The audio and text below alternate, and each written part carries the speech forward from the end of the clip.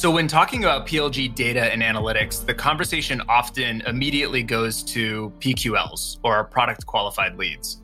What is your view of PQLs relative to the overall PLG data and analytics equation?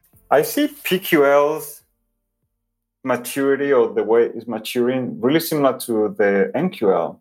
There is one of my biggest learnings in doing product qualified leads is it comes down to the definition. The hardest part was trying to get the definition right. What was the right moment?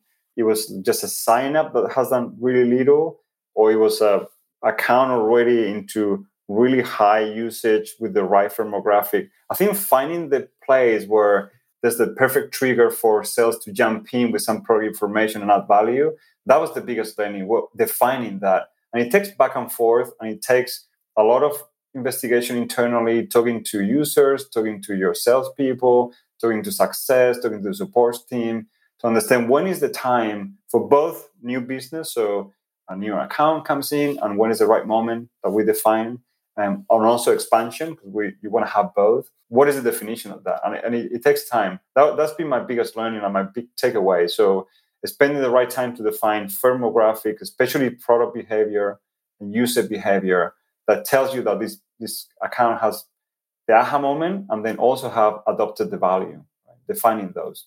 Awesome. What are the limitations of PQLs?